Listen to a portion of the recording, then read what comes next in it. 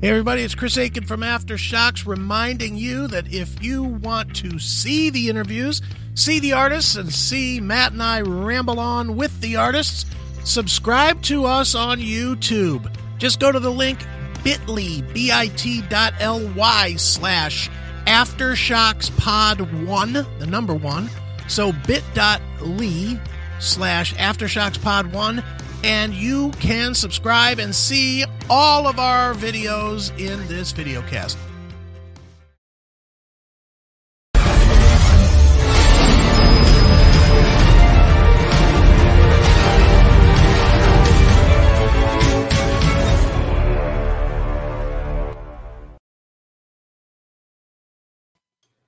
All right, and here we are. We're ready to rock. Tremors Live number 9.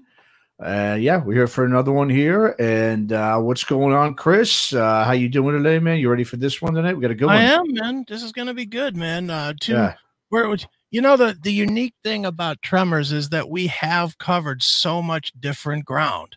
Yeah. And here we come once again covering more different ground with, I don't think we've had straight power metal like Death Dealer, have we? I don't think we have, right? No, I think we've had, I'm trying to think off the top of my head. I don't think we have. No, it's a lot of classic metal stuff, Yeah. We had modern metal. We had Seven Dust last time, and and not to look far ahead, 30 seconds into this show, but next week we're doing kind of the hardcore punk vibe. So we continue to set our own course, I guess. Yeah, we're all over the place, man. Yeah, that's just great. We don't give a shit. We're just if we like it, and we want to, pump it up, and we'll bring it on. It's just plain simple, plain simple as that. It goes to what we said when you and I had our private conversation way back in like March or April, whenever it was, about maybe starting a podcast, which was we wanted to explore stuff that we like that just isn't explored, on the traditional podcasts. We didn't want to cover Kiss anymore. We didn't want to cover, metalcore. No. We didn't want to cover new metal. We wanted to cover a little bit of everything. And man, we are proving that out here with Aftershocks. That's for damn. No, absolutely. Yeah, I mean, like I said, there's so many of out there that, like you said, talk about Kiss and a lot of the classic bands, obviously we all grew up with and we all like and love. And, but yeah, I mean, we wanted to obviously get a little more in depth and more. We're more about breaking some new artists too. That's what we're trying to do more than anything. I think is. I mean, obviously, yeah, we're gonna have guests on that are veterans in in the business in metal and hard rock. But we want to really start breaking some newer bands or some bands that have been around a while. That's people just don't know too much about. Right. And so I think that's what obviously makes it fun for us too. It's just to diversify it up a little bit. Mm-hmm. You know what I mean? I mean, we're obviously two guys who have a very wide variety of taste when it comes to hard rock and metal music, or just music in general, even if it's not hard rock or metal, just rock or just music. So so it's just something that obviously, and that's what we love about doing that. And I think tonight's a great example of that. Especially we're starting off tonight with guitar extraordinaire Byron Nemeth, who's been around for some time.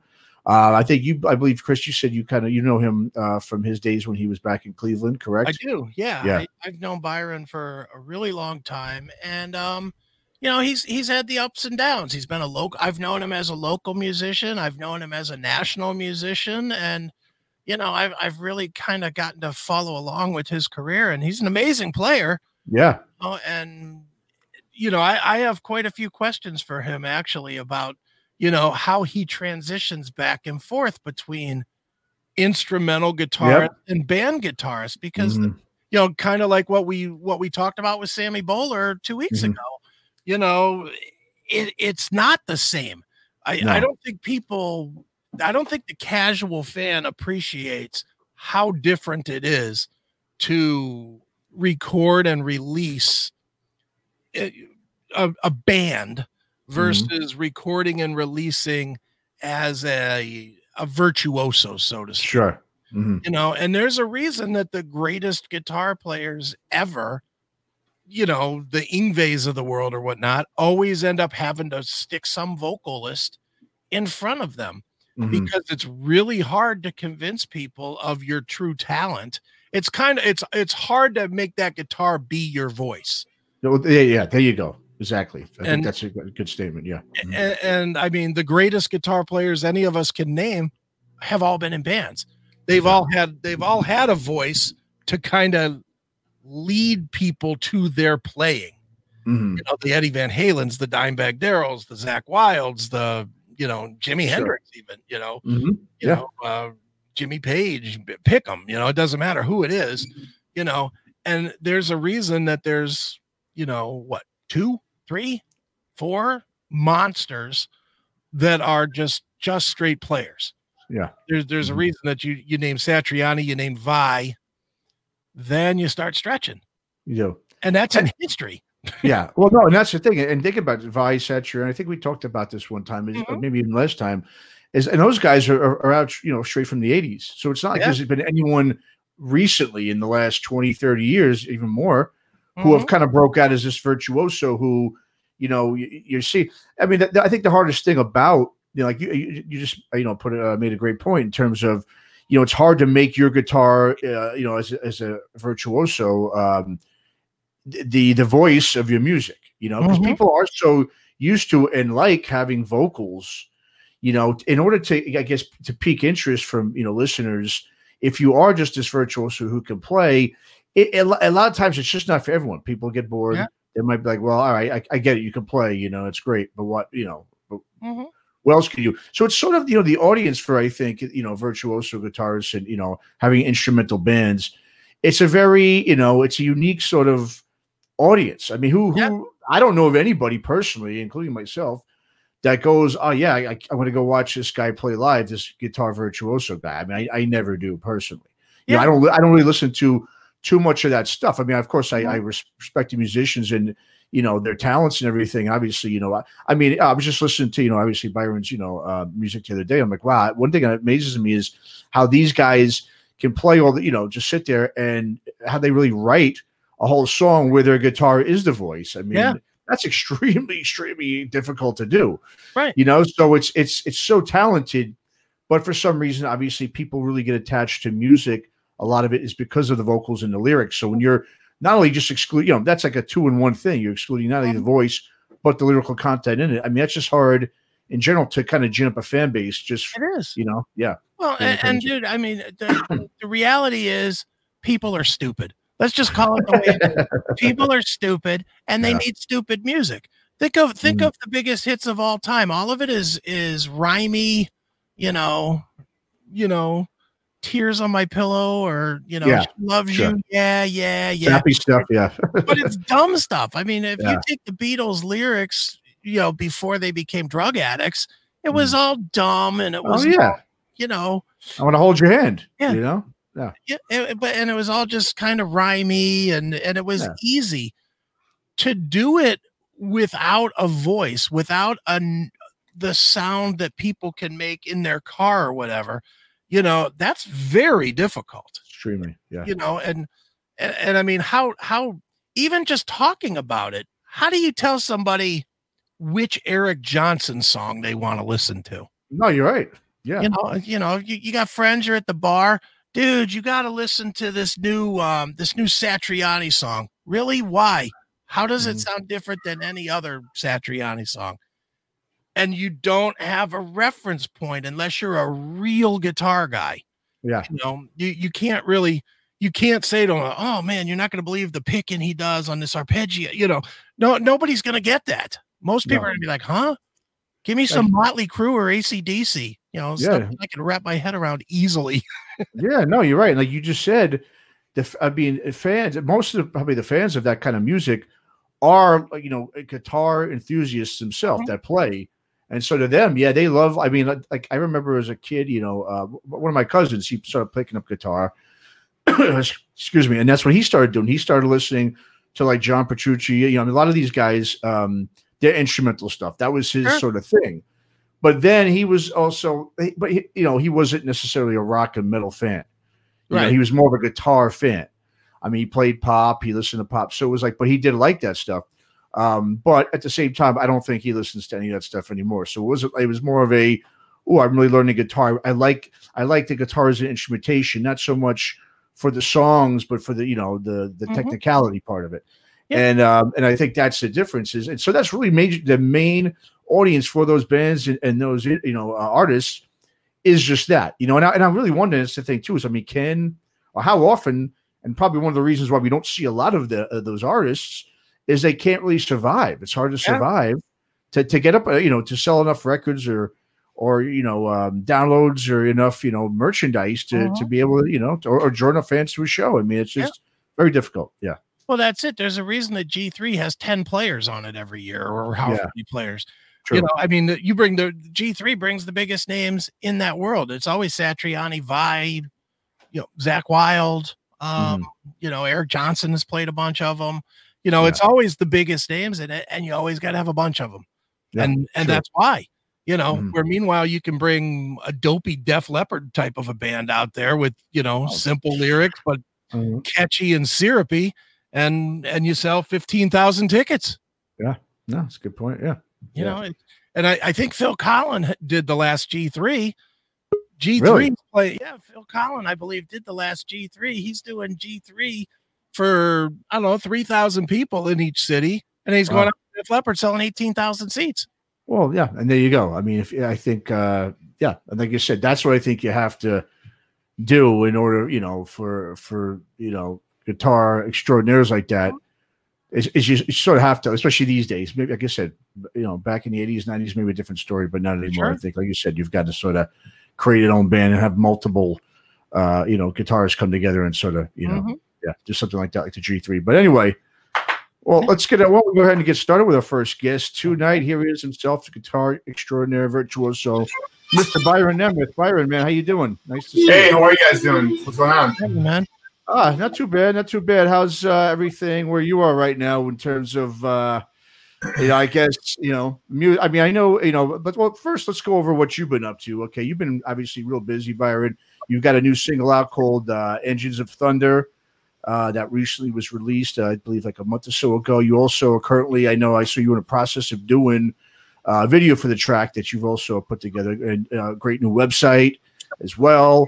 So let's just go ahead and tell us a bit about what you've been up to musically as of late. What can we expect, to hear and see from you in the near future during this crazy, pandemic that's been going on the last 8 months?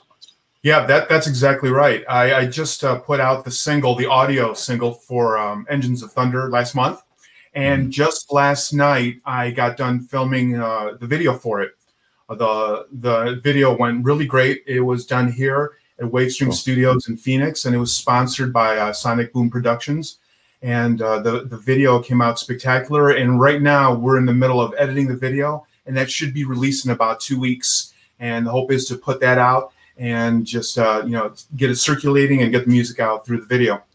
Awesome, man. Yeah, no, it sounds great, man. And the new single, Engines of Thunder, like I said, I think it's a great song, and it's also, to me, it looks like you're doing what a lot of musicians are starting to do, which is releasing singles rather than full lengths due to, obviously, I'm sure a lot the short attention span that most of your average music listeners have these days. So I think it's easier to just release singles instead of releasing these full lengths, right? Because it's like people listen to them, maybe they listen to it once, and it's like, okay, what's next, right? So that's what a lot of artists are doing. Obviously, some are doing EPs as well. And although it makes sense, to not go full bore, with a full length release for, obviously the reasons I was just talking about. Do you think by going the singles route that a lot of people are doing, a lot of musicians are doing, do you think that could also possibly inhibit you from gaining a larger audience and a fan base, because it might not be enough for some listeners today, where they want to, even though they don't listen to the whole album, it's like they want to see it, or else they think, well, he or she's not serious enough. They're just putting out a single here and there. I mean, I know it's a way to, obviously you got to be creative these days. So, I mean, why are you releasing singles instead of EPs or full lengths? In my opinion, I think the music business model has changed, and this is just my observation. I think it's changed to a single versus album model, and I'd like to take that one step further and say that I think the right way to do it for the moment, things could always change with technology, and the world, but for the moment, I think what's important here is not just to release a single, but to release a video with every single. And I think that's really, really important. And in terms of it not being enough for the audience base, what's important here is to get on the schedule and to try and release a single with a video approximately, every 6 to 8 weeks or so, and just do that as an ongoing cycle and never stopping. And what that'll do is that'll help the presence of the artist stay within the mindset of the audience on a continuous basis. Bands that record 12 songs, wait a whole year to record another 12 songs, they're going to get lost in the shuffle of the internet. And what's important here is to have a consistent delivery of single with video on a very consistent timeline. And I think that's, for the moment, that's the proper business model, in my opinion. Sure. Now, yeah, I'm gonna play devil's advocate here, Byron, just because and to be honest, I agree with you that it is the way that we're going. However, I think it puts you guys, and especially, not the Metallicas of the world, but the smaller bands that don't have infinite budget, it puts you guys in like a perpetual work mode, because you always, you can't take a single day off where you're not working somebody to get onto their playlist or getting into their, onto their YouTube page, or getting Brave Words or whatever to do a premiere. It just seems like it's taken the art, the time that you would invest in the art, and turned it into business.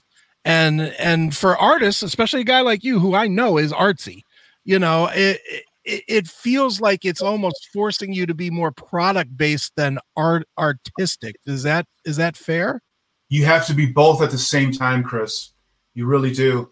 And you have to approach it with that mindset, because you have to deliver the art for yourself and for the audience base. But at the same time, you have to be able to a degree, realize that it's a business, and it takes up time. There's just no way around it. And you have to be involved in both capacities, full on all the time, if you really want to do it. No one is forcing anybody to do it, but if it's in your heart to do it, and if you're an artist and like yourself, we're both entrepreneurs, we're both in technology, and we both love music. If you want to do it, then you just do it, and that's where we're at in the world.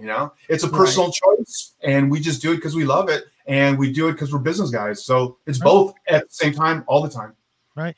Now for you, I find it interesting, and to be honest, I actually, I was thinking about this afternoon. I find this to be actually a better model than I think a lot of people think of, that you didn't release the video the same day that you released the song, because really, in a lot of ways, if you think about it, it's two different audiences. There's the Spotify music listening audience, and there's the video audience. And I don't think one correlates real well with the other. I don't think if you have a successful YouTube video these days, that's going to necessarily mean you're going to get any plays on Spotify, or vice versa.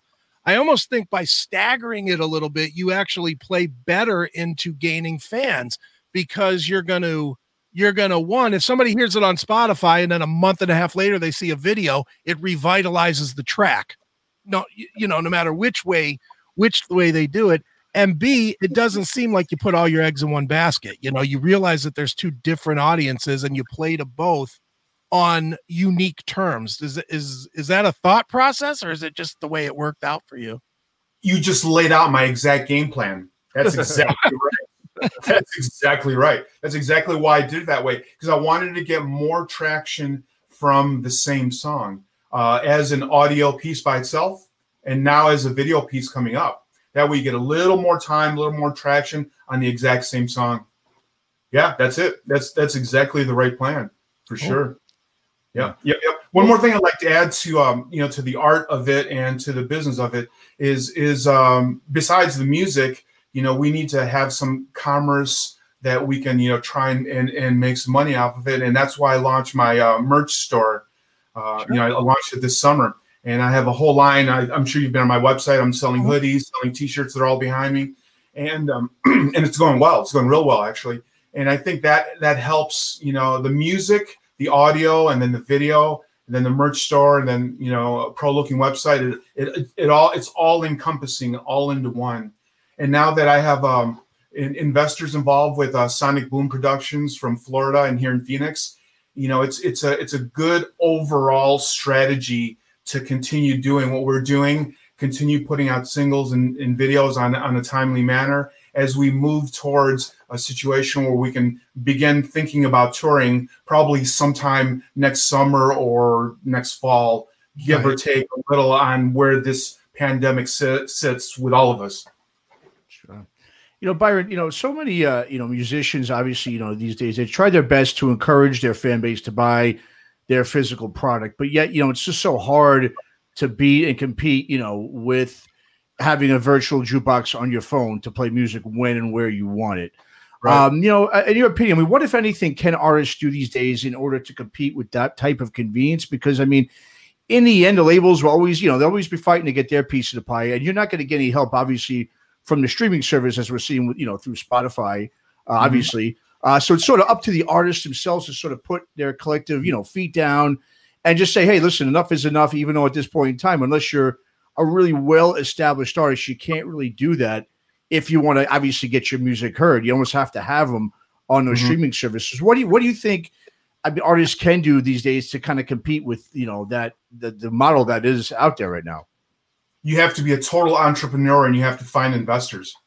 That's the answer. Simple. Yeah. Okay. That's the answer. You have to come to that realization that this is a complete, DIY situation, and you have to bring in sponsors and you have to hunt down investors, no different than starting any other business. And you have to be able to have the gumption, the will, and the desire to do that. And I think that's the answer, because you're always going to have the desire to create music. That half is always playing, it's always on, and will always be on.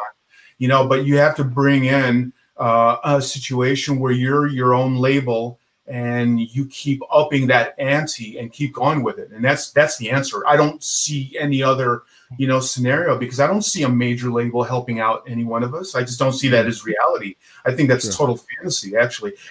Theoretically, anything could happen, but it's highly, highly unlikely. It really is. Byron, what are they investing in? Are they investing in you, the entrepreneur? Are they investing in the business or the talent? Is I guess what my question is, because it's doubtful they're investing in both. They're usually going to say, well, you're super talented, we'd like to have you on our roster, or you really got the gumption to make this work, we're going with that. So in your experience, what are they investing in? Actually, it's a little bit of both. Okay. Yep. And it's starting with this video that I shot last night, and we're gonna, pursue it and see where it goes with myself and Sonic Boom. And it's off to a great rip-roaring start. Video was super professionally shot. We spent a lot of time with it. I got there about 10 a.m. in the morning. We didn't finish till 7 o'clock at night. We were shooting the whole time, and we got a lot of great shots. And we're just gonna take it, one day at a time with super focus and a great schedule, and just see where it goes. And I feel very excited about it. So it's a little bit of both, Chris, to answer your question at the moment. Cool. Yeah, well, we are seeing, like, for instance, we've got the guys we have up next that are coming on the on Tremors Live here, both Sean Peck and Ross DeVos Freeman. Their band Death Dealer. What they're starting to do. This is, I guess, a lot of ways that some of these artists and musicians are pushing back. Is they're only releasing 3 or 4 songs from the record to the streaming services. And if you want to hear the rest of the record, you have to buy the product. Do you think that is a viable way to go about releasing music instead of doing singles and EPs? Or do you think just basically because streaming isn't going anywhere and because it's so cost effective and convenient for the average music listener, that they're just never going to go back to buying music like they once did and buying CDs and vinyl like they once did? Do you think that? You think doing that by releasing maybe a few songs to the streaming services and by doing that and trying to sell your whole product, the whole album, do you think that's something that could possibly work? I think that's entirely dependent on where the fan level sits with whatever particular artist. If a band or an artist can reach fans that would qualify as super fans, and that's rare, then a super fan will buy anything. You know, they'll buy vinyl, they'll buy cassette, they'll buy 8-track. But the trick is, can an artist, any unknown artist, can they reach fans, and then can they make the fans super fans? And that requires an incredible amount of work. Amount of work. So to answer your question specifically, I think the answer is yes, but you have to get them to be super fan status, and that takes a long time. First fan status, then super fan status, and then you can start, potentially, thinking about maybe selling CDs, selling vinyl. But I think in the early stages, and we're talking unknown artists here, we're not talking Metallica. In the early stages, where any unknown artist is at, I think the model that I described of audio first, then video, and then doing that in staggered fashion is the best way to do it, for sure, because that way your resources can be pooled into, doing videos. And I think that's really where it's going to bring in the early fans, assuming, of course, you have very, very strong material. Sure. Yeah. Okay. That sounds great. I just want to get off the business part here. I'm going to go now to, obviously talking about your music. And what I've noticed, obviously, you're someone who's been in, obviously, full bands, but you also do your solo, your solo music and your solo projects in terms of, like I said, you're a virtuoso type of guitarist and you play the instrumental type of music. And what I've noticed over the years is when it comes to instrumental, whether it's hard rock or metal, is that it's not easy, to get on, obviously, very large bills or really tour packages as well with a lot of traditional hard rock and metal bands. It's obviously it's easy to get, kind of, I'm saying easy, but it's easier to get on a local bill. But obviously, following tours are, very hard and rare for instrumental bands and musicians. And really, instrumental artists, have sort of its own circuits. Is something that me and Chris were talking about when we kicked off the show tonight.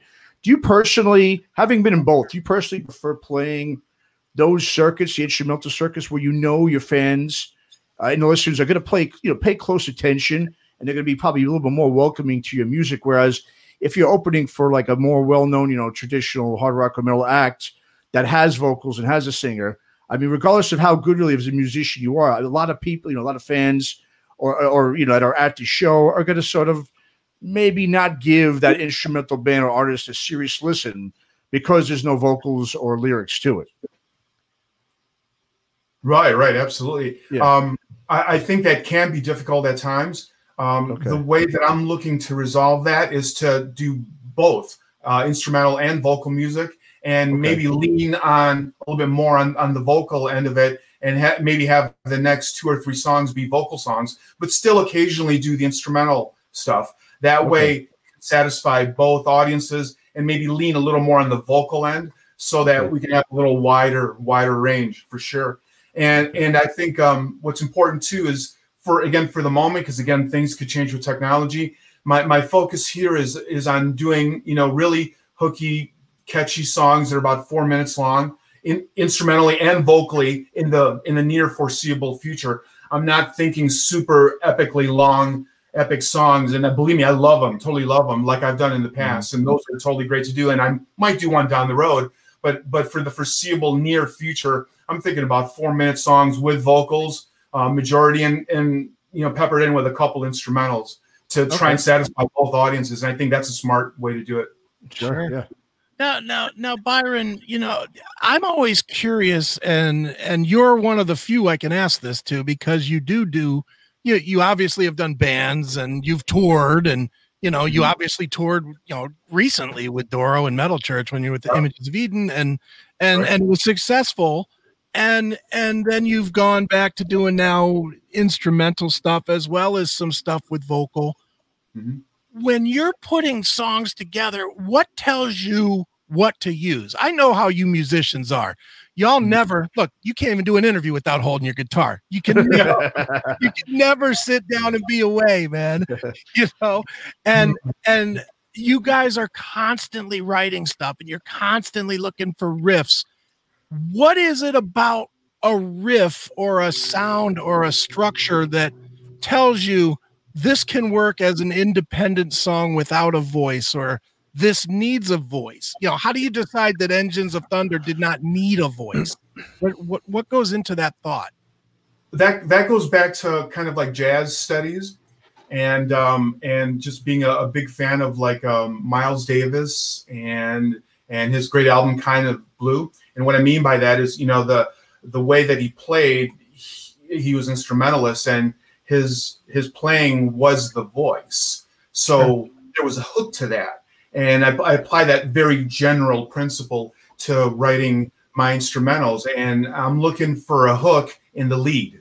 So with this song, Engines of Thunder, I structured it with a verse section and a chorus section that were definitive, catchy hooks, if you will, with guitar lines. So it was a feeling of just wanting to make sure that we have really strong hooks in the line that's being played, and that's where it comes from. It comes from a little bit from studying jazz and a lot of just having it feel good to my ear of how I'm feeling verse versus chorus structures in a 4-minute instrumental song, and just looking for hooks basically. Sure.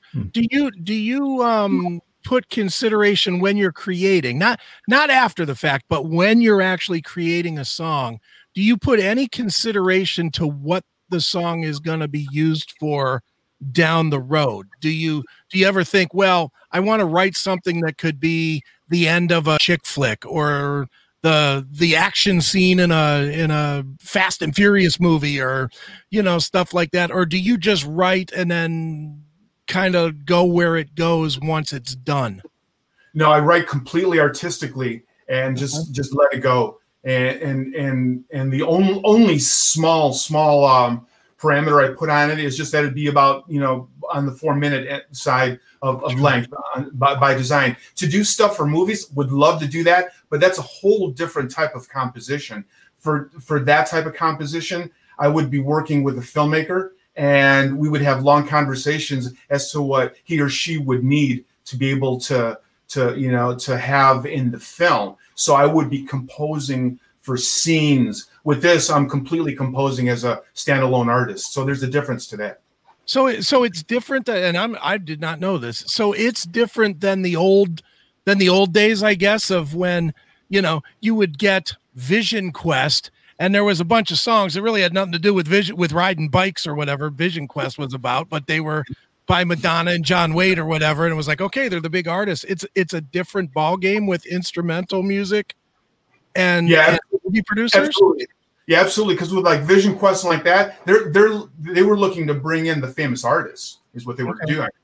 But if you're not a super famous artist, you're probably working directly with the filmmaker to do soundtrack music for their film.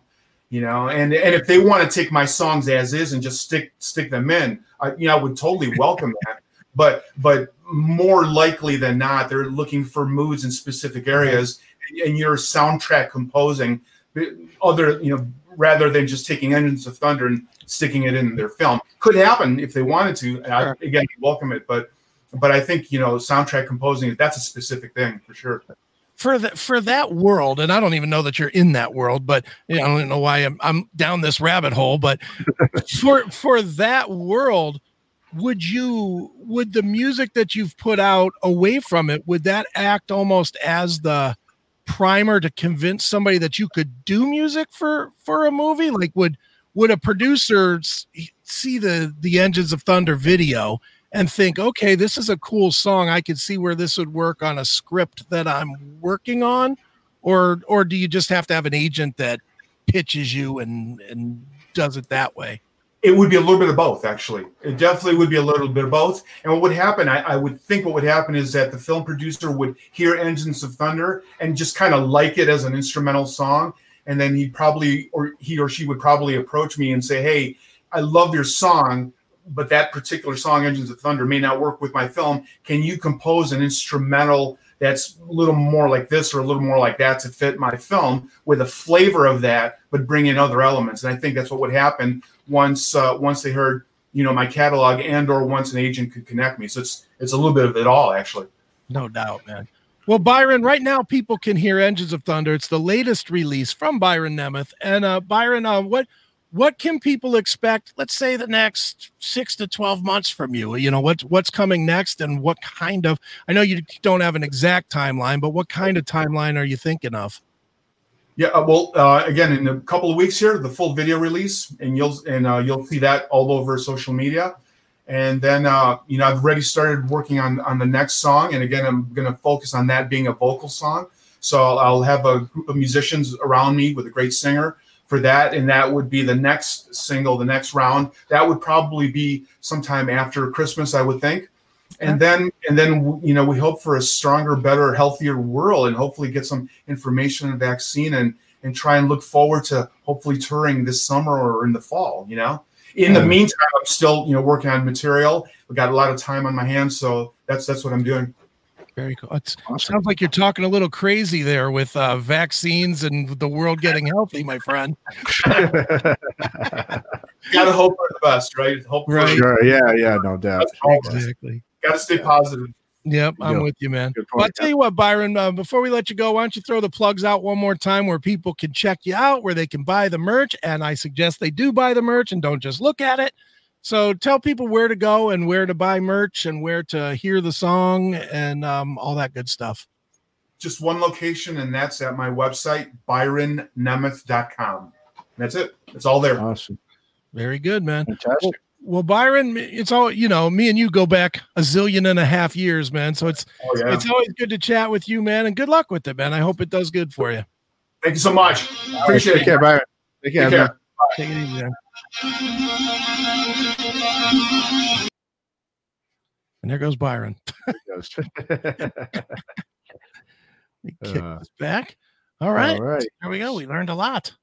All right. Yeah, that was a very interesting discussion about the you know, the soundtracks and stuff, and if you're an instrumentalist, how they go about doing that with producers and, you know, filmmakers and stuff. Yeah, very cool. All right. Well, without further ado, let's go ahead. Why don't we just bring on our next guest since we're ready to roll here. All right, and we've got with us our second guest today on Tremors Live, not to be confused with one of the three Tremors, which our next guest is one of. And he's here to talk about his other band, Death Dealer lead vocalist, Mr. Sean Pack. What's going on, Sean? How you doing? Thanks for coming on with us. Everything sucks. Elaborate. No, that's what I always say when the waitress comes over and goes, "How is everything?" And I go, "It sucks." And I like to see the waitresses freak out. I just trying to keep life interesting, man. If you go, "Oh, it's fine, everything's good," like, no. How's your day going, sir? It sucks. Like, shock the fuck out of people. But there's nothing I love better than talking about myself. So let's do it. All right. Well, let's get right to it. And let's talk about the new Death Dealer record titled Conquering Lands. It's the band's third release. It's set for a November 13th release on Steel Cartel. And it's the first album in 5 years since 2015's Hallowed Ground.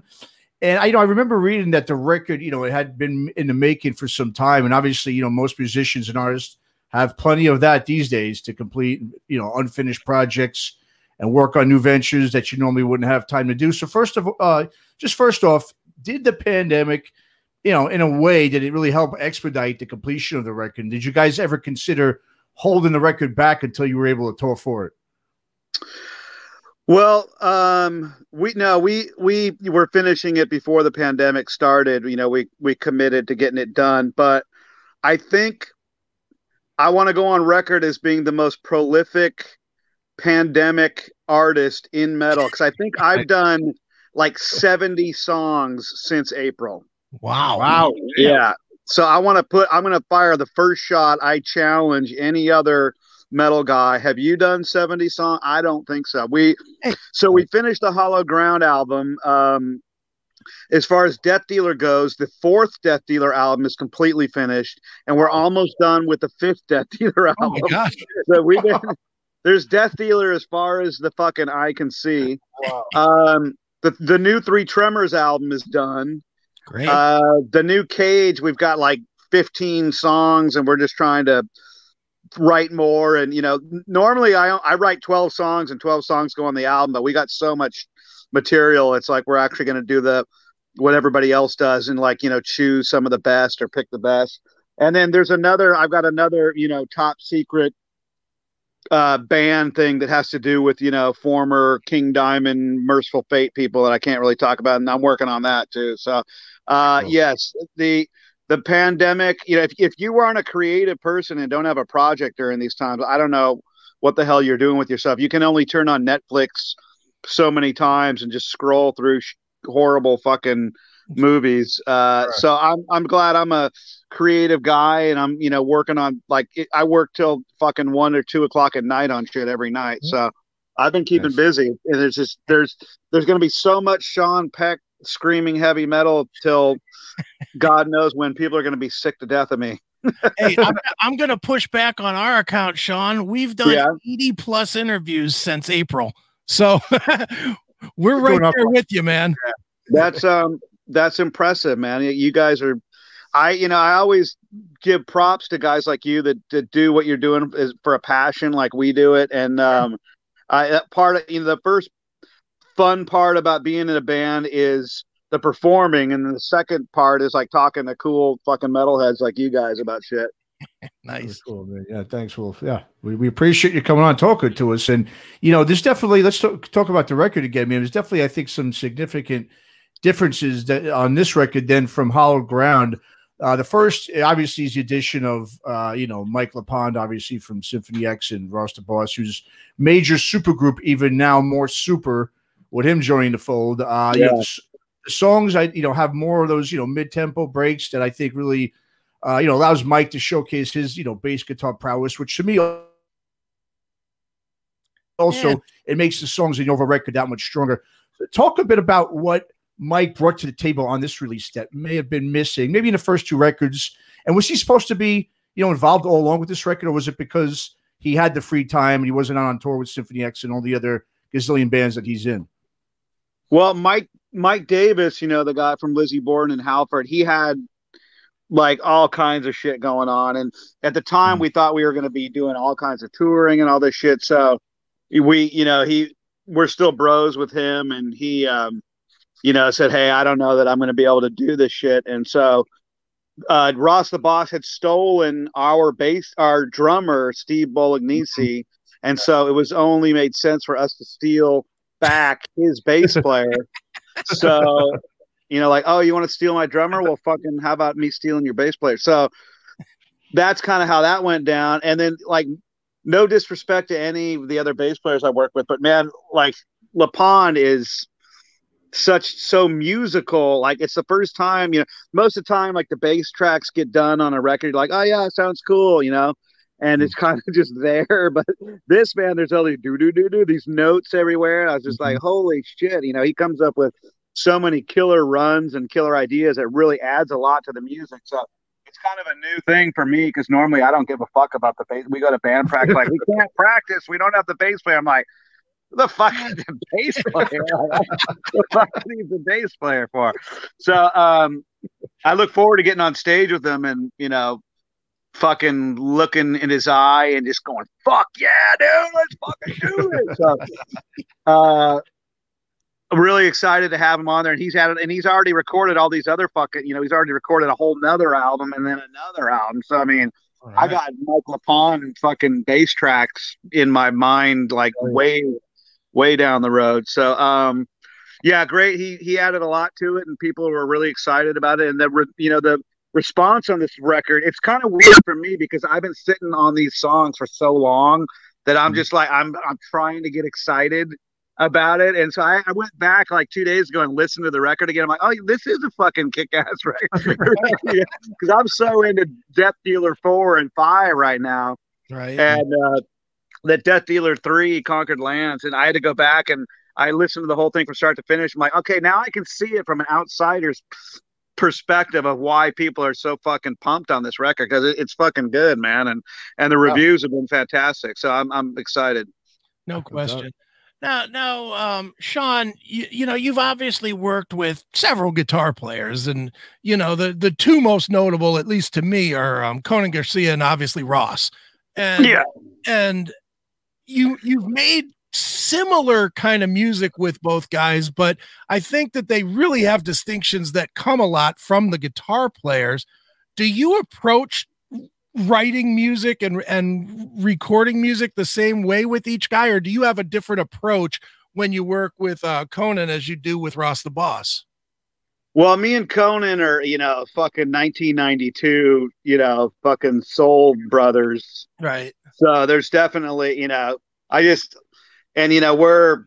talk to the motherfucker every day, about football games and stupid shit. I talk to Ross all the time too about other shit. So that's a cool thing about these bands is we're fucking bros beyond the music too. And that's how, even in the Three Tremors, how we became with Tim and Harry is like, we like each other too, and we like hanging out and fucking joking and shit with each other. So that really, it makes it. I'm in it for the fun, man. So if I'm not having fun, then fucking forget about it. So every one of those guys is cool. But as far as writing the songs, basically the way Death Dealer goes down is me and Stu Marshall.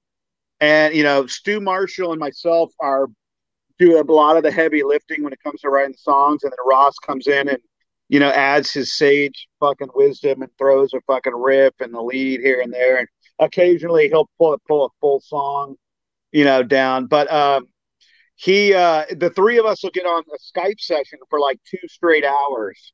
Okay. So it's like a jam. It's like being in the same room. Stu's in Australia, Ross in New York, I'm in San Diego.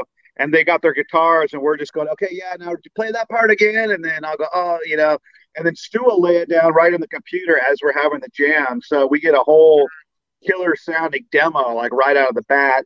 And then I'll record it. And the funny thing is when I record all these songs with my vocals, the final, like all those songs you heard on Conquered Lands, that singing that you hear on the album is the first time I've ever sang the song. Like, the first time I ever sing the song is the final recording, which is, wow. I don't know how everybody else does it, but that's how I do it. Like, I think a scratch track is just a waste of fucking time. I'm like, fuck it. I'm laying it down, permanent. I don't want to come back. I don't need to re-sing this. This is as good as it's going to get. And, we've, with both the guys, we've created a really insane bond. And then the other two guitar players would be Hank Sherman and Michael Denner. Right. And, I only did 12 songs with those guys, but fuck, they were 12 incredible tracks. And it's a shame that, at least Hank Sherman's not going to be, I was the perfect fucking writing partner for him, but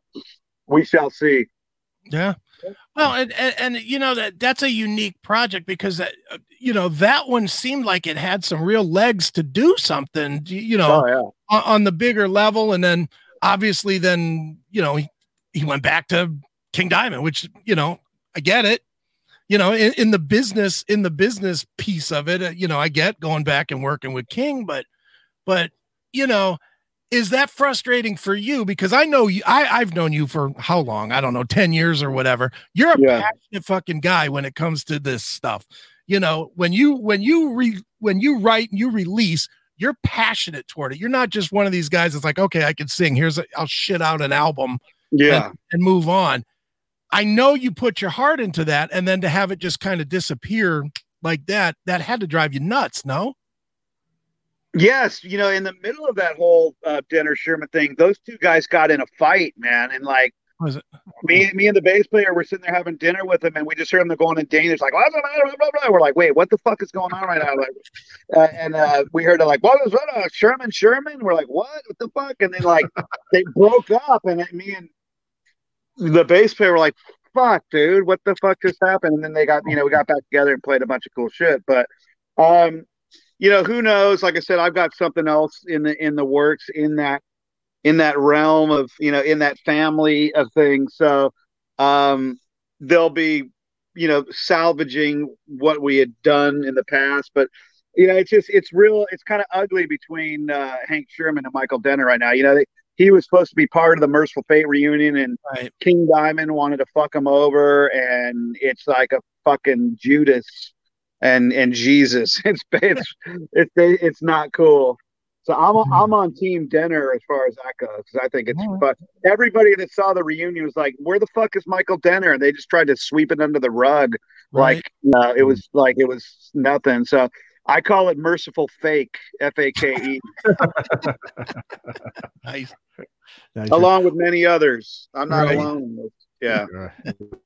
Well, I noticed, Sean, you and Stu, you did something unique that I haven't seen before. You both conducted a live stream writing session at one point, which I thought was real interesting. Man, talk a bit about that, and how did you guys come up with the idea, and how was that experience overall doing that? That was cool, man, because we did like 2 hours. Wow, and, we held on to a lot of people and sat through that whole fucking thing. And, it's funny. We were laughing and, making jokes. We came up with a killer track that's going to be on the 5th Death Dealer album. And we should do it again because, I mean, can you imagine if Judas Priest said, hey, we're going to do a live stream and we're going to work on some new songs? I'd watch that for 12 straight hours, Sure, man.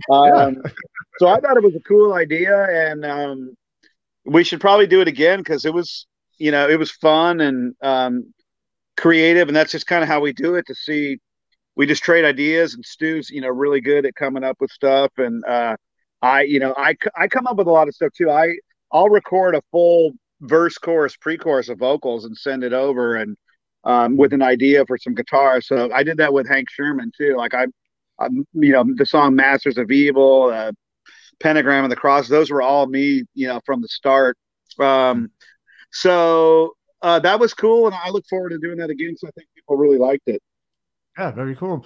One of my other favorite things about the album, other than the music that's on there, is the Egyptian themed 3D lenticular print cover art that you did not just for the record, but obviously for each track as well. I read it was on each track you have it, which is also he was done by Dusan Markovic, who's I know he's worked with you in the past with the 3 Tremors record.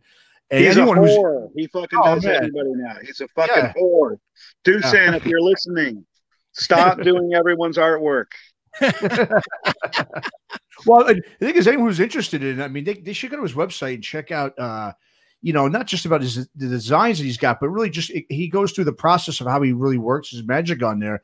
It's really cool, and it's amazing what he can do without those 3D effects and the photo manipulation. So, talk a bit about your collaborative efforts with him, and when it comes to putting together ideas and concepts for the record, what exactly were you guys going for with the artwork for Conquered Lands? Well, the number one, if you want a wolf, there's no wolves on this one, but if you want a wolf, he's the fucking king of wolves, man. No one beats this dude's wolf. If you want a fucking warrior with a fucking sword behind in front of a castle, like this is your guy. What I like to do I'm a comic book guy, so I've been collecting comics for fucking years, and I'm really particular on my artwork. I'm like some artwork people. You can see the walls in here, just all comic book art and shit. Right. And what I like to do with Dusan is get him to do shit that he is out of his he doesn't do a lot of. So I didn't really remember him doing any Egyptian shit. And so I got with him and we talked about the basic concepts. And then I go, okay, well, we got to make the dude look fucking crazy, not just a fucking pharaoh with a skull face. And so we came up with this really unique looking, vibe to the main guy. People, man, I knew the album cover was killer, but I didn't know the reaction would be this good. People fucking love this album cover. And the shirt, all the merch looks incredible. And it's like the shirts and all the shit we made with it. The vinyl's just awesome. What we're with this whole Steel Cartel thing is we're going with I coined the phrase, we're the kings of the physical medium.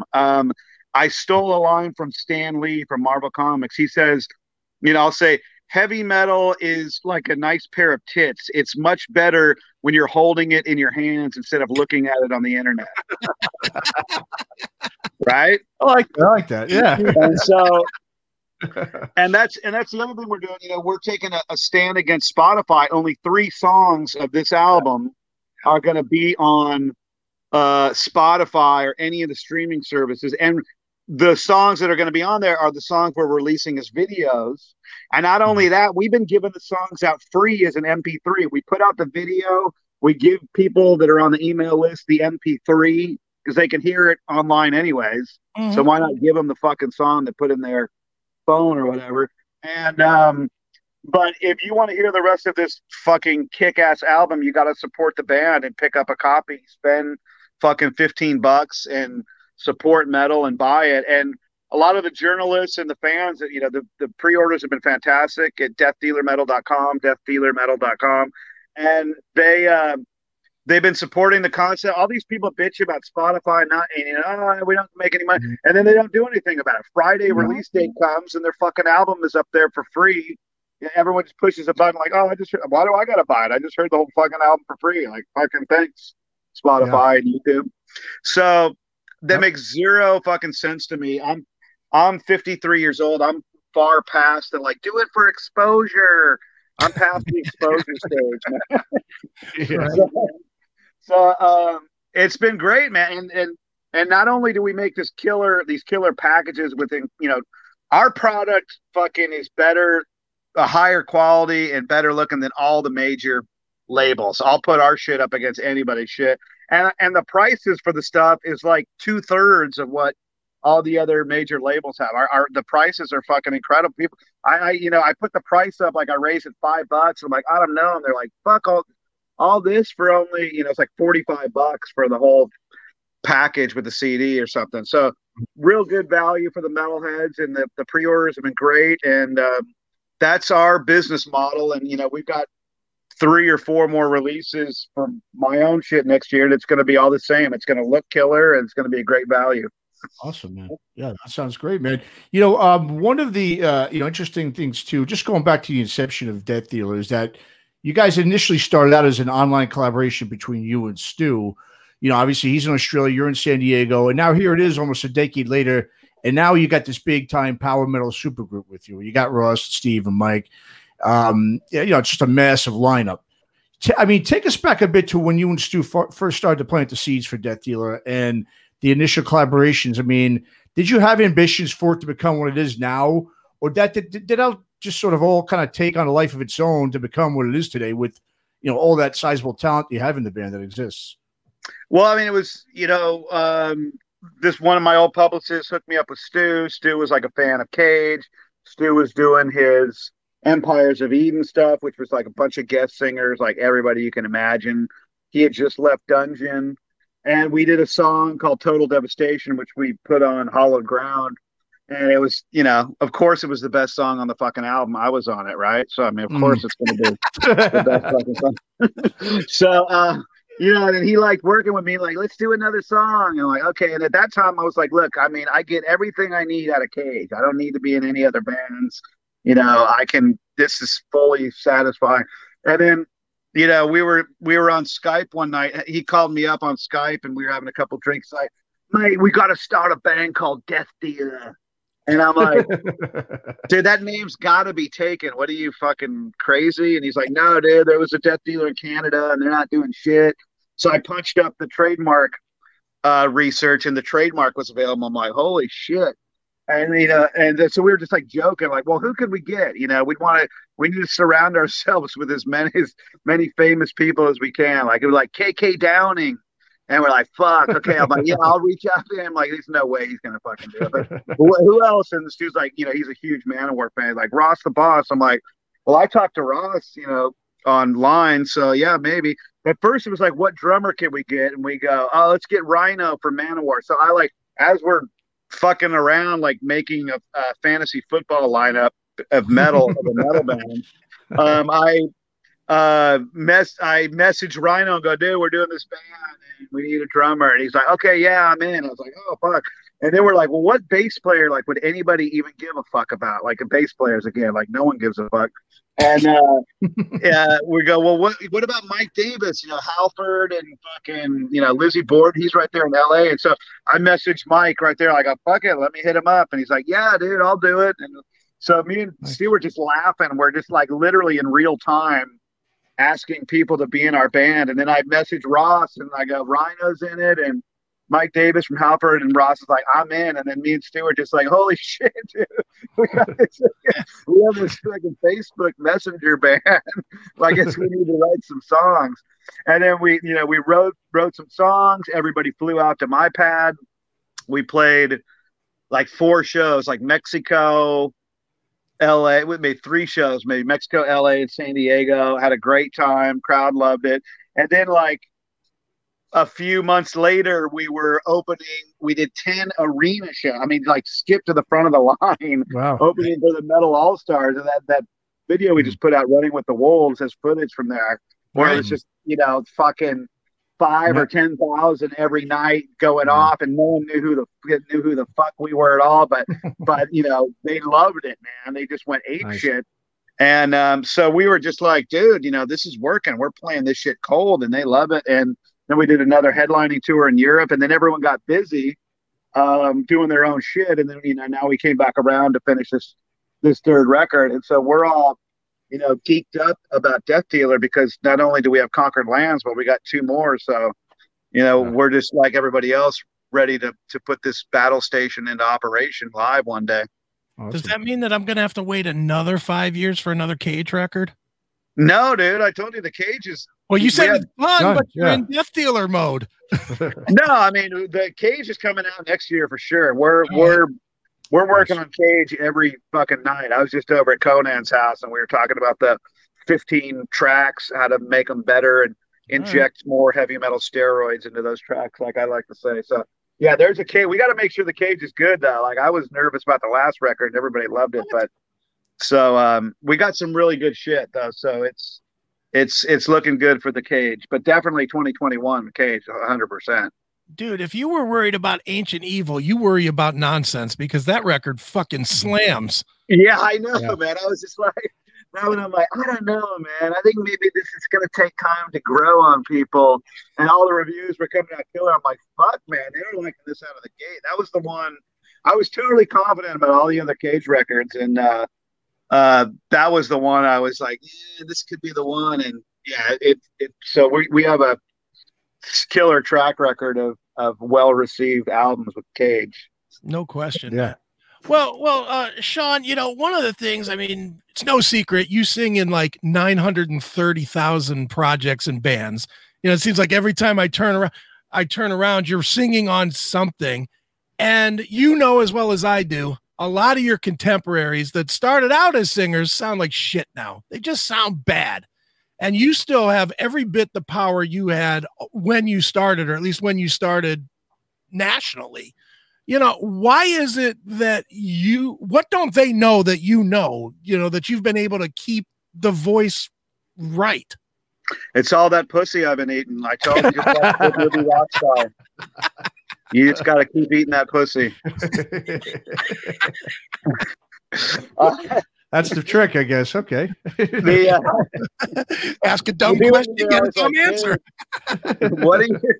Do you have any tips for singers? The thing to me is like, none of the fucking throat sprays and the fucking lozenges and all that shit. None of that ever touches your vocal cords, and none of it does a goddamn thing.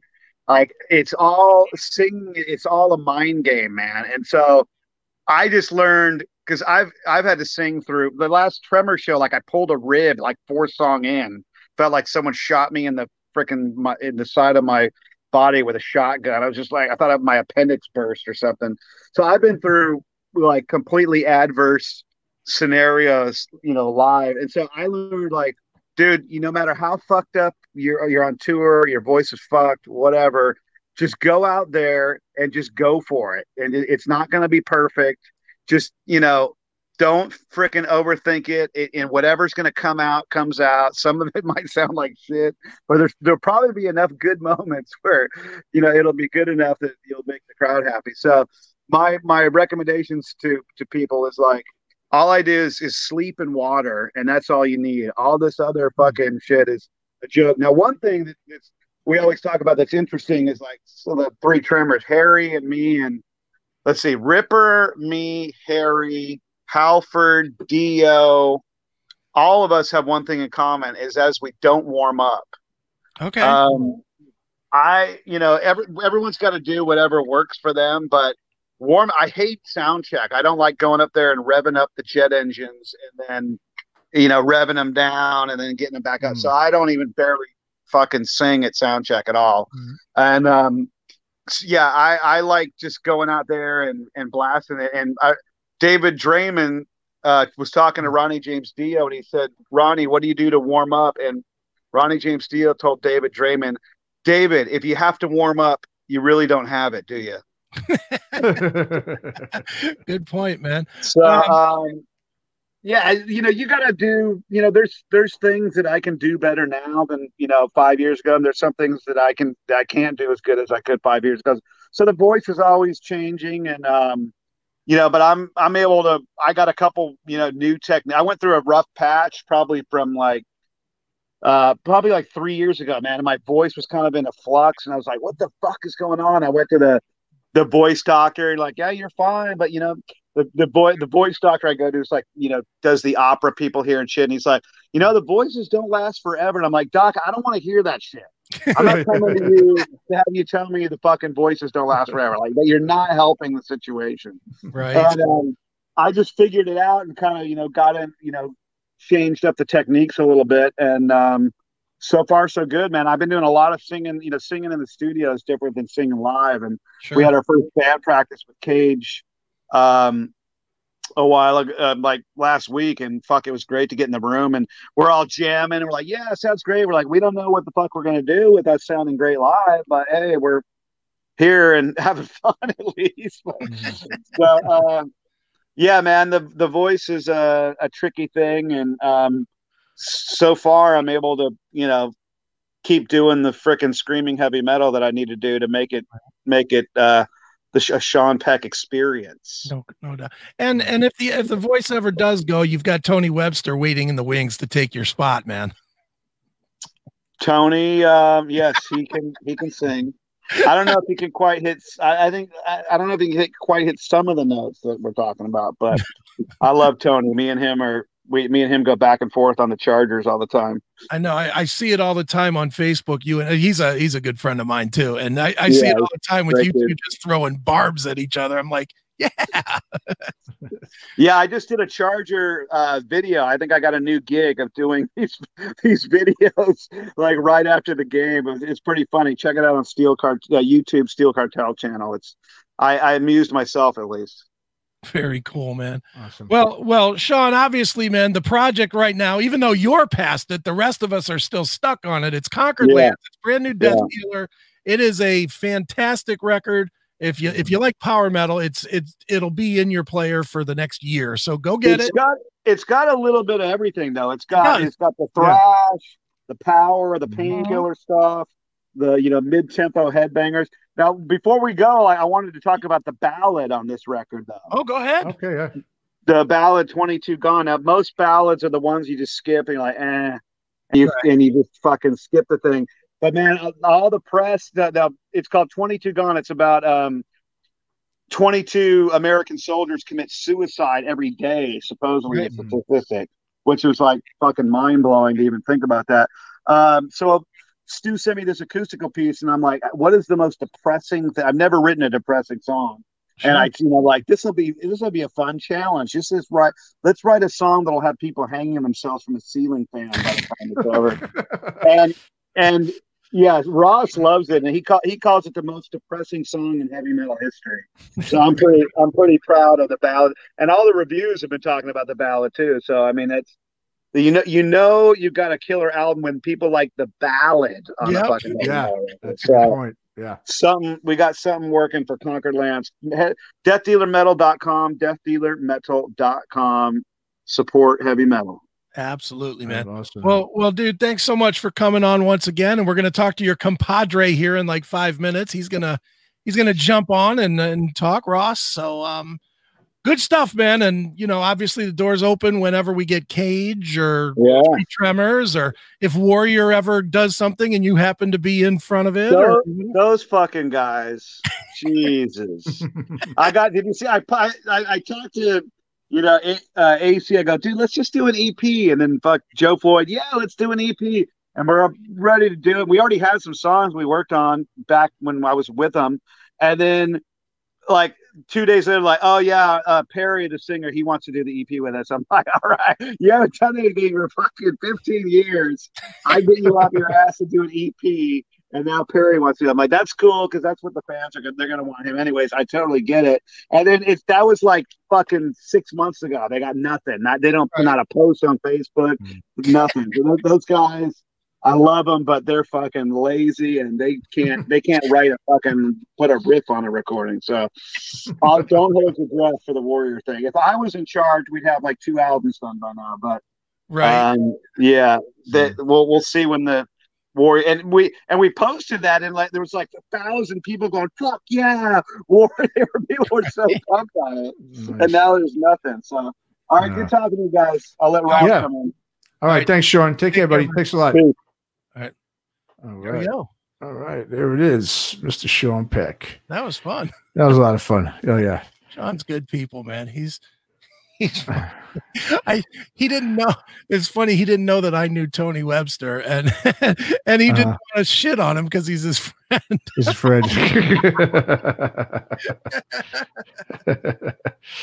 Oh no, that was very entertaining. Like I said, when you're talking about Warrior, is that the Warrior, the LA Warrior? Oh wow, okay. So Sean, they announced that he was going to be the singer. Okay. And like he said, they announced that on Facebook or something that they were going to do an EP, and it was like, fuck yeah, Wow, that'd been great, yeah. And Warrior's done stuff with other singers that's been good. They did a record with Mark Starace that was really good from the Crocus guy. The Crocus, yeah. And so then when you bring in, no offense to Mark Starace, but he doesn't have the power pipes that Sean does. Yeah, I was like, holy shit, Joe Floyd and Sean Peck, that's gonna fucking rule. Great combo, yeah. And like you said, nothing. Wow. It just went nowhere. But yeah. And that's me poking the bear. Oh yeah. That's what you do best, right? Yeah. That was a lot of fun. Yeah, and then obviously we've got just for our listeners, our next and final guest should be here shortly. Ross the Boss Friedman, of course. Everyone knows who he is. Yes. I don't think there's any introductions that need to be made for him. Yeah. And he speaking of Ross the Boss, just to step off a Death Dealer for a second, his album that he put out back in March, right when the pandemic was coming out, that's one of my favorite metal albums of the year. That's a great record. That's a great record. I love that record. That's Denied by the Cross. That's like one of my favorite songs of the year. I love that song. So he's been real busy. Obviously, that's got to be difficult when you got 2 records, and probably those are probably the 2 best records of each one of those bands, Death Dealer and Ross the Boss. And it's out during the pandemic. You can't tour for it. Yeah, sucks. It really sucks. Yeah, but what are you gonna do? Right? Ross's solo music has been awesome. Yeah, it is. All 4 of those albums are really good, strong. Like the Hailstorm album from the first one, right? Is that the second one? The first one was Nu Metal Leader. No, that's right. Okay, the first one, and then the second one was Hailstorm. But Ross has killer riffs for days because obviously he's doing this Death Dealer thing too, and it's a guitar record if ever there was a guitar record. Oh, yeah. And same with Born of Fire. Born of Fire is an amazingly, if you like guitars, it's worth listening to. It's phenomenal. Yeah. Mark Lopez, the singer, is great on that. And that record, it's just got a little bit of everything. And that's what I love about it. It's got your progressive stuff. It's got your straight, sort of thrashy stuff.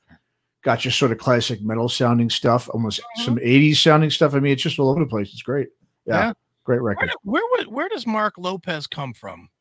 I don't know if he's from any big band at all. I know he's from I forget the name of the band. It's on the tip of my tongue, but nothing. I don't think that's like major. That's what I'm saying. He's just a good find. Just a great.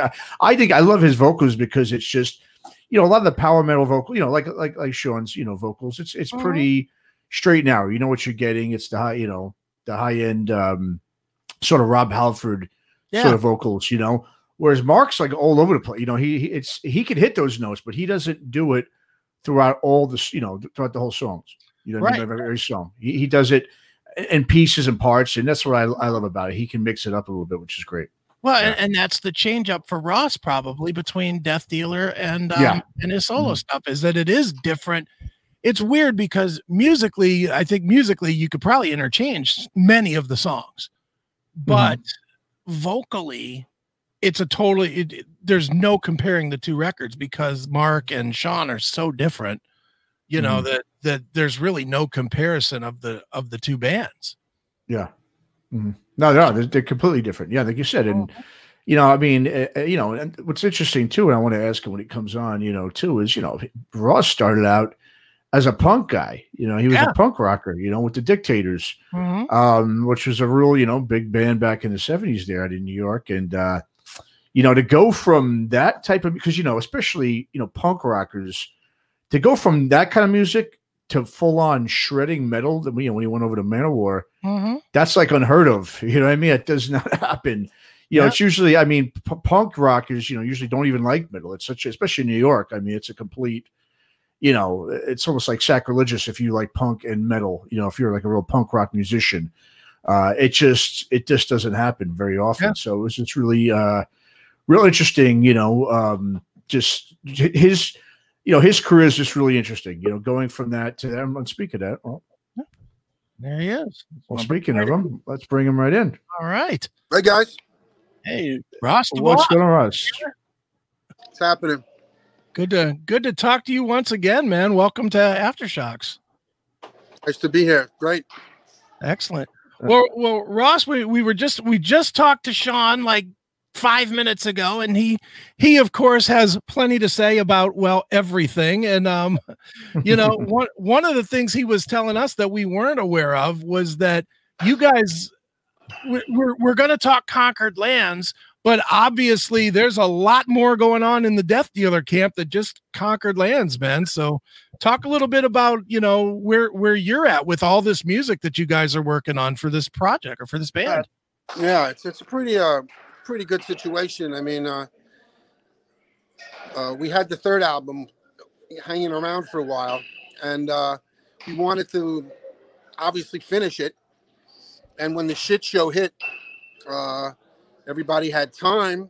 You know, no one was, you know, everybody's doing the same thing, which is pretty much sitting on their asses. And instead of sitting on our asses, we had ideas, you know, and Sean and Stu really started pumping out a lot of songs. And so I'm recording right now Death Dealer 4. Right. Yeah, he was telling us, yeah. Not only Death Dealer 4, we have enough for Death Dealer 5. It's crazy. It's a good situation. So, I mean, and Death Dealer 4 is fantastic. So, well, Death Dealer 3 is fantastic. Yeah, exactly. You know, it's not like you made a shitty record with Death Dealer 3. Conquered Lands is awesome, man. I have to ask you, man, as a guitar player and as somebody that has really put out quality guitar riffs and leads, you know, especially in the last few years. You know, we were just talking earlier right before you came on about how much we loved Born of Fire. Yeah, you know, and that's such a quality record from you. And then you come right back with Conquered Lands. You got a lot going on in your playing. You know, it's almost like something kicked in that really has revitalized you as a player. Well, sure. I mean, you know, Born of Fire is my 4th record for AFM. Right. And, you know, we did By Bloodsworn last year. And Born of Fire was March 6th. And we didn't get to tour on that. No. We haven't toured on that yet. So, right. So when the green light is given, and we don't know when it's going to be given, we're going to have Born of Fire is going to be ready to be toured on as a new record. Death Dealer 3 and 4 we're going to tour on, and it just seems to me that I just work. I'm constantly working. If you hear all this noise here, I'm at my batting cage. Right. Yeah. You know, and I'm here 7 days a week, and I'm multitasking now, and you know, music is. I'll record tonight at my studio with my partner. I mean, there's just nothing I won't do. I mean, I don't take any time off. And sure. I think that's, and not only that, I'm recording with the Dictators again. Oh wow. The Dictators will be touring too. Oh wow, crazy. Okay. Very cool. That's It's you're a busy man. Yeah. Still. It's a great thing, you know. So yeah, I've been putting out a lot of stuff, and but it's only going to come out if it's good. I mean, really good. And I'm excited. I'm excited about Conquered Lands. I mean, it's great artwork, great packaging. The videos are fantastic, and the songs are great. So when you have all that, it all starts with the songs for me anyway. So right. Yeah. Well, speaking of songs, I mean, the song I really like, Ross, on the record is the one you guys just did a video for, called "Running with the Wolves." It's just got that really good old fashioned, hard rock, classic metal sort of sound. And I read a statement you made about the new record, where you stated that people can use this uplifting rock and roll to put some positive energy back in their lives. And I love that, because I couldn't agree with you more. I mean, that's what I think all of us need more than anything right now, is a little positive energy. And it seems like, so many well-known like hard rock and metal, musicians just, they won't shut up about whether it's politics, or whatever it is. They're just putting up, a lot of them put out a lot of negative energy. When listeners and fans, we look to, obviously, you guys, musicians, most of us go to music as an escape from all the seriousness, of daily life and everything. But at the same time, I understand the frustrations, because, like you said, your guys' livelihoods have been derailed, just as much as anybody's.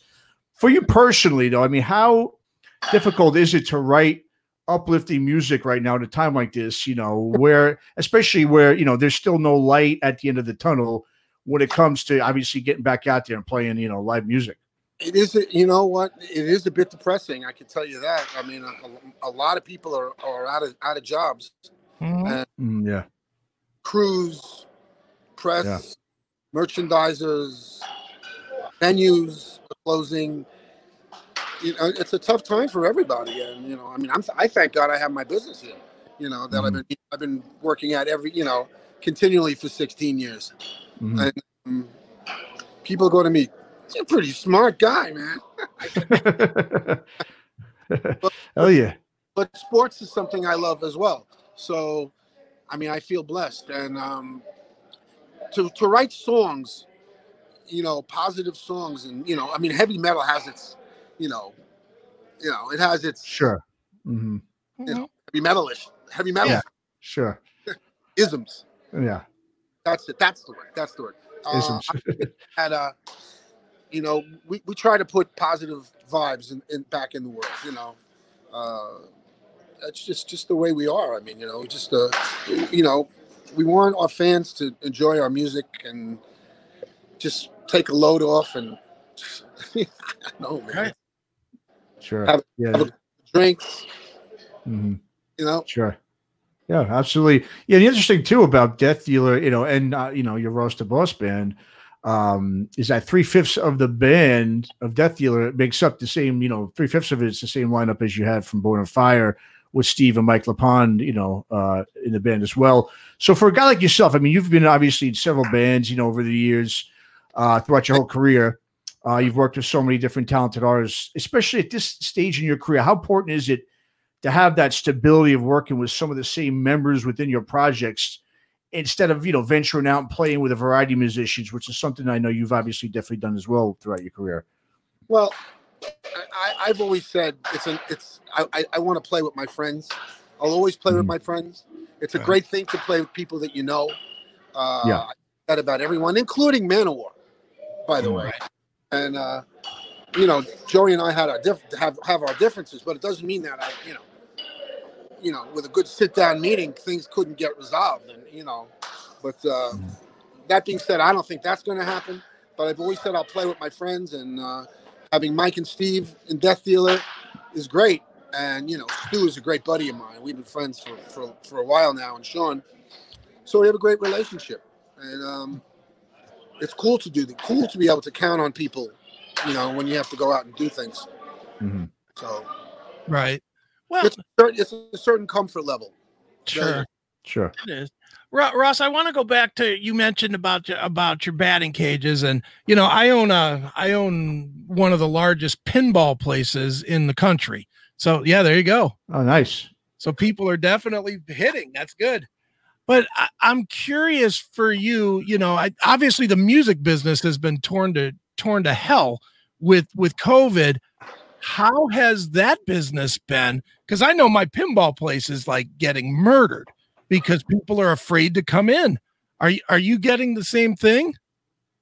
You hear all those kids crazy yelling in the background? Yeah, that's true. Yeah, you hear a lot of them. Yeah, kids, especially in New York City, they have to be active. Okay, they've been locked up for 3 months, and it's the worst thing that's ever been done to them because they deserve to be locked down. Okay, these kids they're growing up, these young kids, they have to come out, they have to have socialization with their friends, they have to play baseball, especially most of these kids are Black and Latino, and they need to play baseball. We have a lot of organizations here that are doing that. No one's taking no for no one's taking no. This place, the Cage, we have 12 teams. Okay. We have our own 12. We have our own in-house Cage Warriors and Cage Warriors, right? Yeah. So, all ages from 6 to 18, and they travel around. We just had our college showcase. We had 7 universities come to our showcase, and a lot of our young men got offers. And awesome. I mean, we're pushing the envelope. We want this whole thing to continue. We don't care about it. I mean, we're mindful of our masks and everything here, totally safe and separated. But the process has to go on. These kids have to get an education, and they have to they have to play sports. They just have to play sports. Right. You growing up, you have to play sports. Right. Well, and I just want to say it's really cool of you to keep the place open. As you know, a lot of places have been, because of government or just fear or whatever, have been pushed into closing their doors. And, it's great that you're able to continue. Thank God. We were closed for 3.5 months. Yeah. Oh, wow. Okay. A lot of money. But we were able to get some pandemic insurance and stuff like that, and work the things out with my landlord. And it's 10,000 square feet here, and it's a lot of rent. But we worked things out, and we're back in operation, and people are coming to us because we've been here for 16 years, and serving the community. And I think this is a recession, depression proof business, because the parents will spend on their kids no matter what. They will deny themselves. They will deny themselves food, right, to give their kids an opportunity. Because especially a lot of these kids, they're looking. They want to play major league. They want to play in college. They want to, somehow be professional. That's always the, the chances of that happening, are very slight. But that's their dream. Sure. Yeah. Have dreams is good as a young kid. Sure. Absolutely. I had my dreams. Sure. Yeah. Well, like you said, New York's a baseball town. It really is. Huh? I said New York is a baseball town. Growing up there myself, everyone loves it. But it's a town that's been destroyed. Well, it's been destroyed, though. Absolutely. Yeah. Obviously, more than probably any city right now in the States. I would agree. Yeah. And we're going to fight. These kids are going to be playing our leagues. Other organizations have rented this place. Oh my God, for months straight now. So it's a good situation. Yeah. Yeah, definitely. Well, speaking of, the dictators in New York there, we were, me and Chris, you were talking right before you came on. I think one of the more interesting things about your career, Ross, is that, it's so really unconventional in terms of how you started out playing with punk rock with the Dictators, and then you went on, full speed metal, with Manowar, and became a guitar shredder, and it's often where you don't really see that, often that kind of transformation, especially, like I said, New York. I know, growing up there, I mean, punk rockers, most of them fucking hate metal. I mean, they hate it. You know what I mean? So that's very unconventional what you did. How did you make that transformation back in the day? Well, the Dictators were always considered too metal for the punk and too punk for metal. Right. It was like punk metal, because of me, because I had, the heavy guitar player in the band, James Hetfield, said, Ross, obviously in a punk band, but you're a heavy guitar player, and I just like, yeah. I mean, my influences were blues and Led Zeppelin and Hendrix and Sabbath and all that stuff growing up, and so that's the deal. I mean, I was always a heavy guy, uh, so, so making that transition was never hard, and I keep doing it. I do Dictators, RTB Band. I just did a track for Die Krups. Okay. Wow. Yeah. Nice. No More Heroes by the Stranglers, and Wow.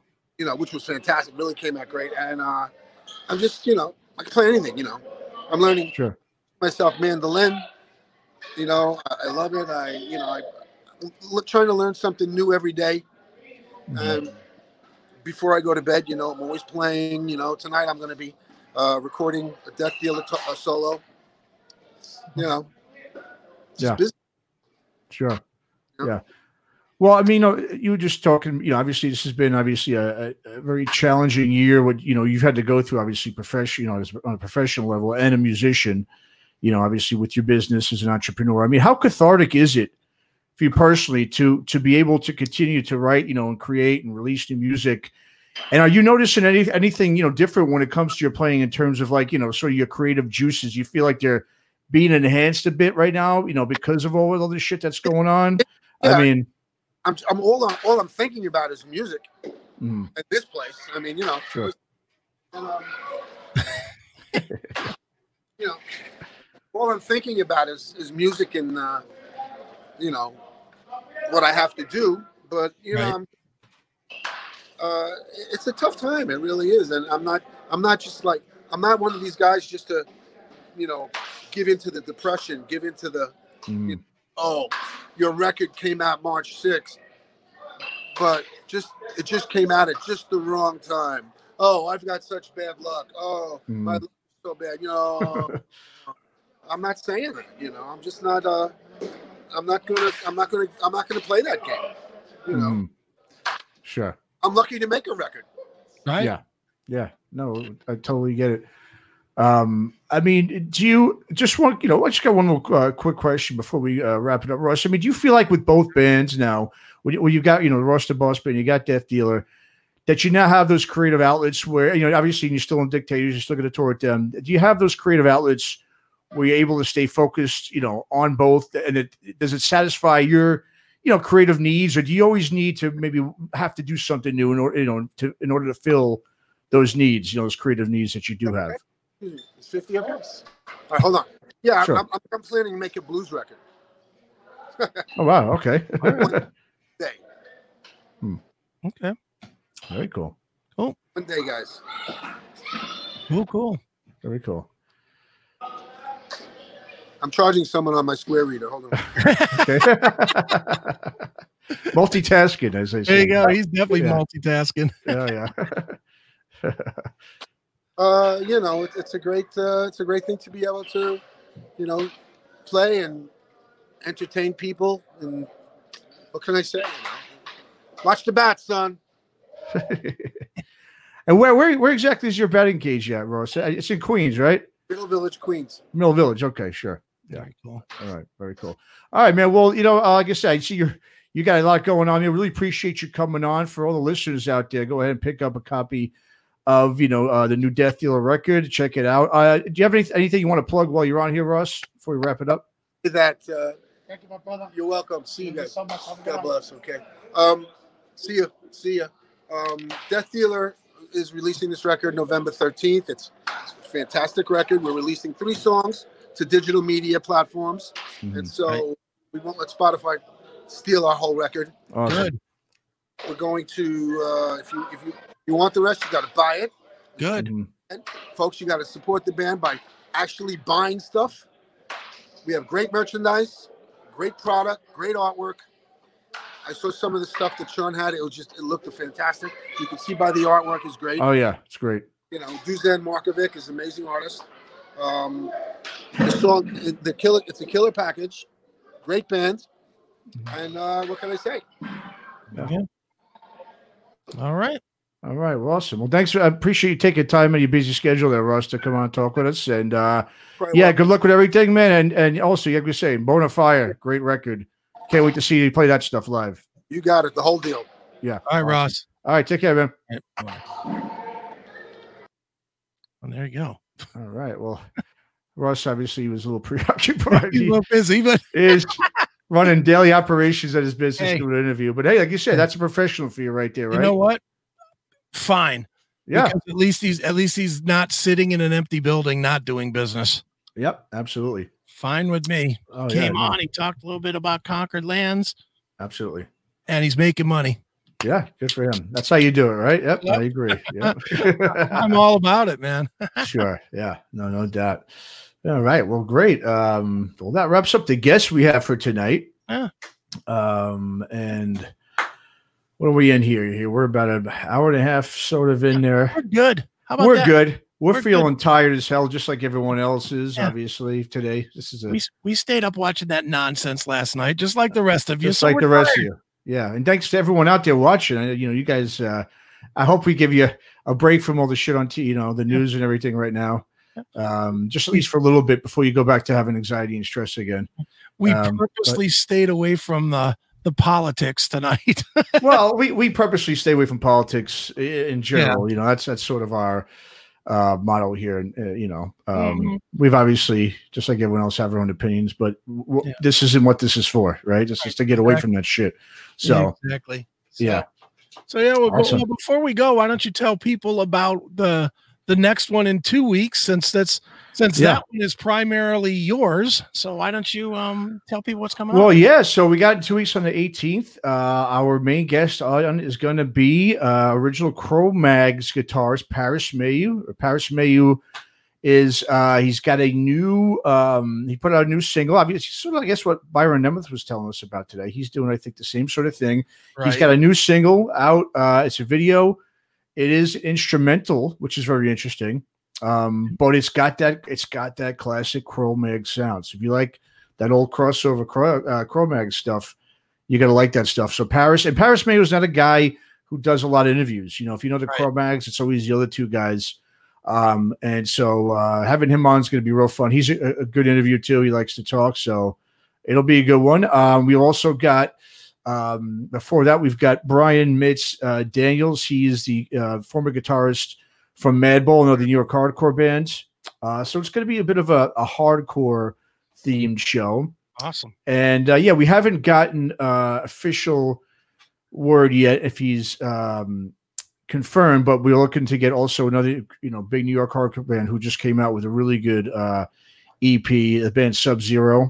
They were, like I said, big time band in the 90s, New York hardcore band. So it's gonna be a New York hardcore sort of themed show, a little bit different than we've done. So we figured when we got Paris on, it was like, well, we might as well go ahead and get a couple of other veterans that are in the hardcore scene on too, since we haven't really done any of that on Tremors yet. So yeah, this will be the first for that, and so it should be a good one. Yeah, can't wait, man. It's gonna be fun. Yeah, it's gonna be a lot of fun. But awesome, man. Well, thanks to guys. Thanks to everyone, like I said, who's watched us tonight. And like I said, go get some rest and have a drink or two or three or four. I think we all need it right now after, like I said, we're going through with this shit. But yeah, exactly. Anything else you got to close, Chris? Yeah, simple. Don't panic. Just listen to metal. Put metal on in your car. Put metal on in your house. Coffee, beer, wine, booze, and metal. That should be your mantra right now. Exactly. Not Fox News, not CNN. Metal. Yep. It'll make your day better. It's like, just real quick this morning, I got up and, every bit of me was like, all right, let me check and see what happened. Yeah. Let me check and see. And I went to start doing it. And I was like, you know what? Fuck that. I went and I just put on my headphones and I threw on some really heavy metal and I just blasted the urge. And to be honest, I had a great day. Unlike most people that were on social media complaining and whining and bitching about everything, I had a perfectly great day because I just listened to metal all day and watched some old Sons of Anarchy reruns and was like, all right, cool. Yeah. I avoided it for the day. Yep. Good for you, man. I did the same. Well, I had to work, but so I had to avoid it. I had no choice for half of the day, but it was one of those things. Yeah, I already had a headache waking up, and I said, no, we got the show tonight, and I'm not going to put myself into that mindset. Like you said, go put on music. It always does. It always does justice, man. It always takes away, all the shit. And, that's what we said. This is what we looked at that music for, right? Just to get it. The escape from that shit. Exactly. So, yeah. So, and yeah, that's about it. That's all I got to say. Good. Well, let's get the fuck out of here. All right. Thanks, everybody. We'll see you guys in 2 weeks, November 18th. Peace. Thanks for listening to Aftershocks. For more episodes, go to our website at www.aftershockspodcast.com. Visit us on our Facebook, Instagram, and Twitter pages for more news and information on the podcast. And be sure to subscribe, listen to, and review all episodes on YouTube, Spotify, Apple Podcasts, and all other podcast platforms. For your music listening pleasure, visit our website or go to www.shockwavesradio.com. For all comments and questions, please email us at info@aftershockspodcast.com.